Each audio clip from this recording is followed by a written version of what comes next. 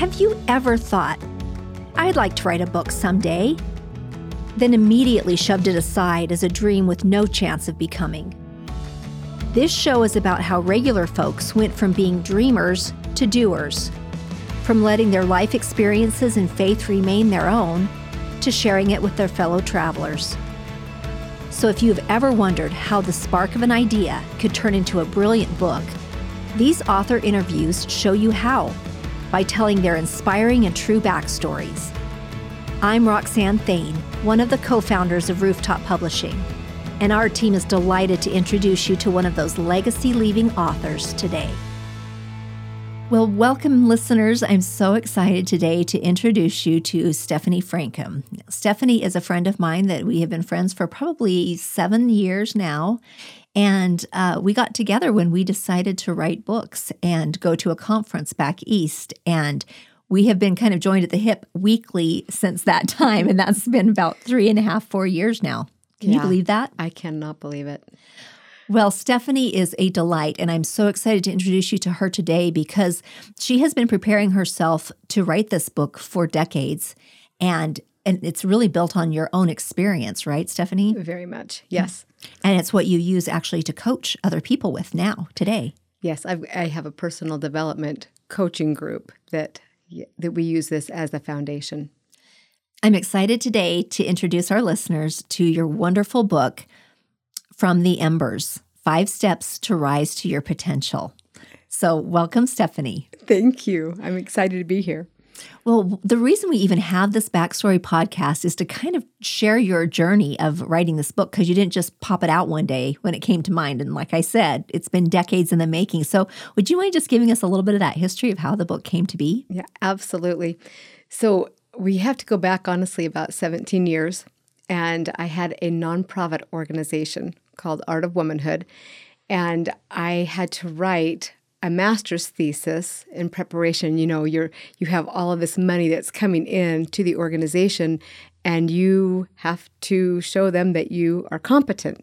So I was working on my master's thesis, writing to women, but having to do it at a whole higher level because it was for a liberal arts college. And we had... Well, I worked my tail off, and it was probably a 300-page book. So now you can fast forward, and we ended up sitting before a traditional publishing house who the only thing they seemed excited about what I was pitching was this organization. And I thought, oh, okay, I guess I need to resurrect that book. Because you weren't originally thinking about talking about that book. It was a different book you had in mind. Yes, because time had passed. Yeah. I mean, a lot of time had passed. So I went on a personal writing retreat, and actually I think it was at your house. Yes, that's where it was. And I worked, and I had already been working on it for months at this point. So I was ready to go ahead and start moving on it. I already had the other things that I'd worked on for a number of months.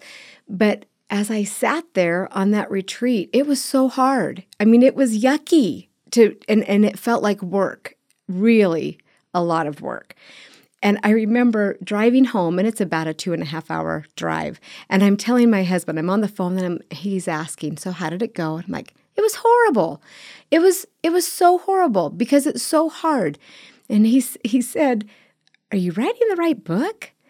So I get home, and we're talking about it, and he finally asked, Steph, if you could share any message that you would want, what would you want to share? And that was easy. And it was all about helping people to see their potential and helping them clear out all the garbage from the past so that they could move forward and have vision again. So that's how it all came to pass. Now, the crazy thing is that once I started writing the right book, it took 11 weeks to finish the rough draft. That's amazing. And I totally understand that idea of trying to remake something that you don't feel passionate about anymore. And you might just have to abandon some of it, and to kill your darlings, to leave them behind and as little orphans and say, I'm moving on without you, is difficult. But why was this book so much more exciting to you? Because it was experience. And I had just watched this complete transformation in myself. And when you see that, you think, you know what? I just want other people to be able to feel that. I want them to see that. I want them not only to experience it, but I want them to have their dreams begin to come true, because that's what I had seen, where it was not happening prior to that. That's pretty amazing. And from the 11-week rough draft, how long did it take you to finally get it published? You know what? It was within a 5-month period that was put out. Amazing. Amazing. I also think it would be interesting for people to know that you did not stick with your original cover. No, I did not. Can you tell us about that too? Because I think that there's people who may have published something in the past that they would just want to bury because of how it looks. Yes. And it's interesting because I didn't know what I didn't know. And in the beginning, I worked with somebody that helped me get something put together, and I thought, I think I like it. And I know that I'd had a little bit of tweaking, and we found some other things to inspire us and help it. But honestly, I didn't do my homework. I didn't know how to do my homework at that point. And if I had understood the resource that I had in you and in Christine at that point, it would have been a very different project. So I didn't know that at that point. I didn't understand that that was your backgrounds. Mm-hmm. And I ended up with something that, well, I was okay with it until I saw your book and I saw Christine's book, and I'm like, oh my gosh, I do not love my book anymore. so it has taken time. It has taken time to finally say, I can't do this anymore. I love what's inside. I love the message. It still resonates with me. It's still changing lives, but the cover was not. So we did a complete, beautiful new redesign, and I am so in love with my cover now. Well, something that I've learned is that the cover is the sales job. Yeah. And then what you back it up with is what's inside. But you got to have something that people want to grab off a shelf because they just can't wait to pop it open. Yes. So it is a beautiful book. Congratulations. Thank you. So I'd love to hear a little bit about some of the obstacles that you had to overcome mentally, emotionally, or spiritually when you decided to write this book. So you already talked about, first of all, just mentally, it was just too much work. But what about spiritually or emotionally or family-wise? Were there obstacles you needed to move out of the way? Definitely. I learned that I have to go away. I mean, I can try to write in the morning, the early hours of the morning, and I get a little bit done, but I spend so much time trying to get back into that groove. So I feel like I lose 20 minutes of my hour every morning when I write that way. So I learned I have to go away. And it might just be for 2.5 days, once a quarter, unless I'm really trying to pump it out, and then it would be a little more often. But that's kind of what it looks like for me. I just want to share, can you just tell people about how you use Airbnbs? Because I think this is really powerful. So just how do you make that happen? Because most people are going, well, should I go to my mom's house? What should I do? Yes. I have somebody that I have found that loves the business. And so she says, yeah, you can come in. I'll go in for the 2.5 days. I think that we've got it down to about $50 a night. Wow. That I can go. And it's a beautiful place with a beautiful, where it overlooks places. So we just find when she doesn't have it filled, and she works with me so I can come in early in the morning the first day, so way earlier than she lets other people come in. And I'm there so it's like a Thursday morning, and I just stay Thursday night and Friday night, and I usually come home about 1 o'clock on Saturday. And I work until 7 o'clock at night, and then I take a break. Well, I mean, I take breaks throughout the day, but no. And so it costs me $100 is all. And I just bring my food in and make it simple and easy. And I have very productive writing retreats. Yeah. I think that that's what a lot of people think. They hear retreat and they think, oh, are you just sitting by a fire and your plaid flannel? No, it's work, but it's uninterrupted time. And that has been key for you. Definitely. Right. Okay. What about any other obstacles? Did you have any emotional obstacles about writing this book? You know what? Okay. Not when I was writing. The actual writing went very quickly because I landed in the right place, right? My problem really was I don't know where I had it in my mind that once you're done with your rough draft, you're almost done. I don't know where that came from. So it was emotionally hard with that particular book to work with an editor and realize how long it takes, that it's a process, that it's not a reflection that you're a bad writer to have the editor come back with 3 or 4 different rounds of editing. It's simply you're taking a layer at a time and you're being able to move through it and up-level your writing and the understanding and the structure. And so now that doesn't emotionally beat me up in my writing, but it did then. It really did. Oh, I'm so glad you said that. And I'm glad you used the term level up, because as an assisted publishing company, people think, okay, you're just going to help me get it done. Yes, but because we are putting our logo on that book, we need to level it up. And you want us to. You pay us to level it up. You don't want your first draft just because you want it done. You want the best quality you can get. And that's why we have editors to help level up. Yes, we want our authors to love it. That's right. We want them to love it. Excellent. Okay, so what were one of the happy things that you found in this publishing journey with this book in particular that was just kind of a surprise and a sweet thing for you? You know, probably my greatest happy surprise was my children. And seeing how proud they were of me. I just didn't expect that. And they celebrated as much as I did. And it's so cute. And you hear that they're telling their friends. And probably one of my funniest was my youngest son. He was about 13. And he loved the title of my book. Loved it so much. He makes knives. He makes custom knives. And beautiful custom knives. And he wanted to call his company From the Embers. Oh, that's wonderful. What a good so boy. Cute. He didn't. He's like, well, then everybody's going to think I took it from you, Mom. So I guess, so he calls it Edge of Embers. But he said, if you ever decide to change the title of your book, I'm calling my company From the Embers. That is perfect. Blacksmithing, awesome. Right. Oh, okay, so I know our listeners are going to be very curious about what is this book about. So can you teach us just one of the principles that you share in the book so that they get a flavor for it? Absolutely. I'll tell you my favorite, probably because it comes up the most for me in my life. And that is that in our lives, in our physical spaces, they are a reflection of our mind. So if your bedroom or your closet or your laundry room or your kitchen, any of these places, if they are a disaster, there's something that's going on in your mind. And I realize, I'm pretty sure, I have not yet done the research on it. I need to. But I feel like if it's the kitchen or if it's the office, whichever space it is, I believe that there is a reflection specifically on an emotional or spiritual level in your life. I'm not sure what it is. I'm like, I've got to learn about that.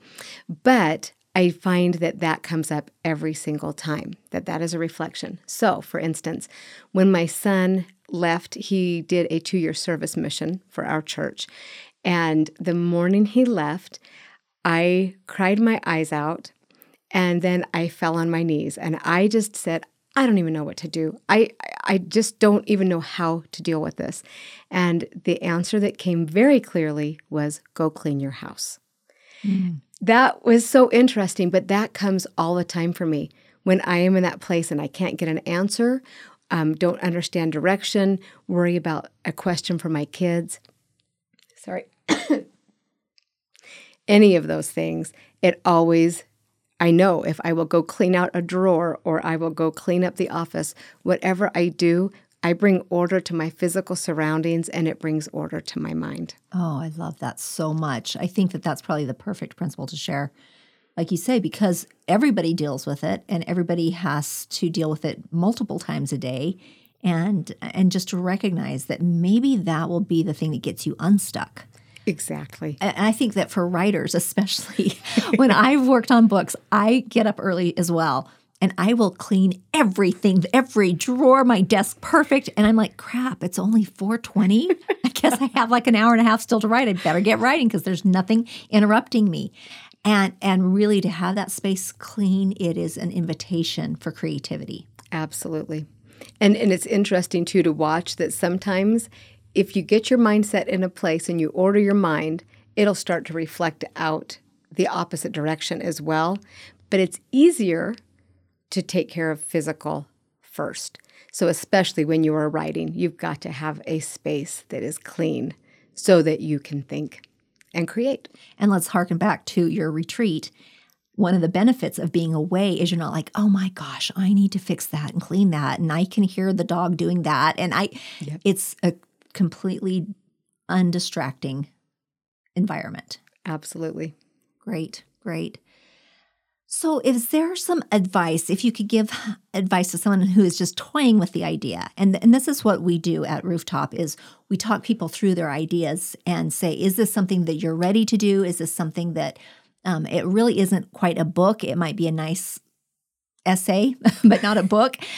What is the advice that you give to someone who thinks that they have a book to write? Truly, especially from the Embers, having written that, it is to get a team, whether that is a cheerleading team and it's your family, or that is an accountability group and they are just helping you move forward. If it's a Facebook group where it's other authors and you're asking questions, if it's your designer, your editing group, your publishing team, you've got to have a team. And that is where I went wrong with that, from the Embers, was truly not leaning in to the teams that would have made me successful in the cover design and the things that would have made me happier that way. So I, hands down, get a team. You do not have to do it on your own. Oh, beautiful advice. I love that. Stephanie, you're obviously very knowledgeable about this book and this project, but I'm interested in how it's actually gone out and rolled out to help other people. Can you tell us a little bit about the coaching program that you've created around it as well? Absolutely. It is a 6-week group coaching. It is on Zoom, and so we have up to 20 people at a time that will come on and work together. And so they will read a chapter of the book each week, and then we just do a lot of real-time coaching, what they're struggling with from that week, because they've already learned the principles from reading. And any questions that they have, we will do that. But it has been an amazing experience. I just barely had a gal yesterday that reached out to me and she said, would you please tell me where can I go to leave a review because it's made such a difference. She is in a situation right now where she is very, very dizzy and has been incapacitated really for months and months on end. And she told me, she said, Stephanie, the thing that has been so significant from our coaching together and from reading the principles is that I, with my eyes closed, because I can't do anything but sit here, I can visualize something different. I can recreate what I really want and stay in a place of positivity and get rid of all of that garbage and the negative self-talk that has been there. And she said, I just really want to promote your book to be able to help others. Oh, that's wonderful. What a payday. Truly. Really, don't we just think if we can change one person's life, it was worth the time and effort and money to do it.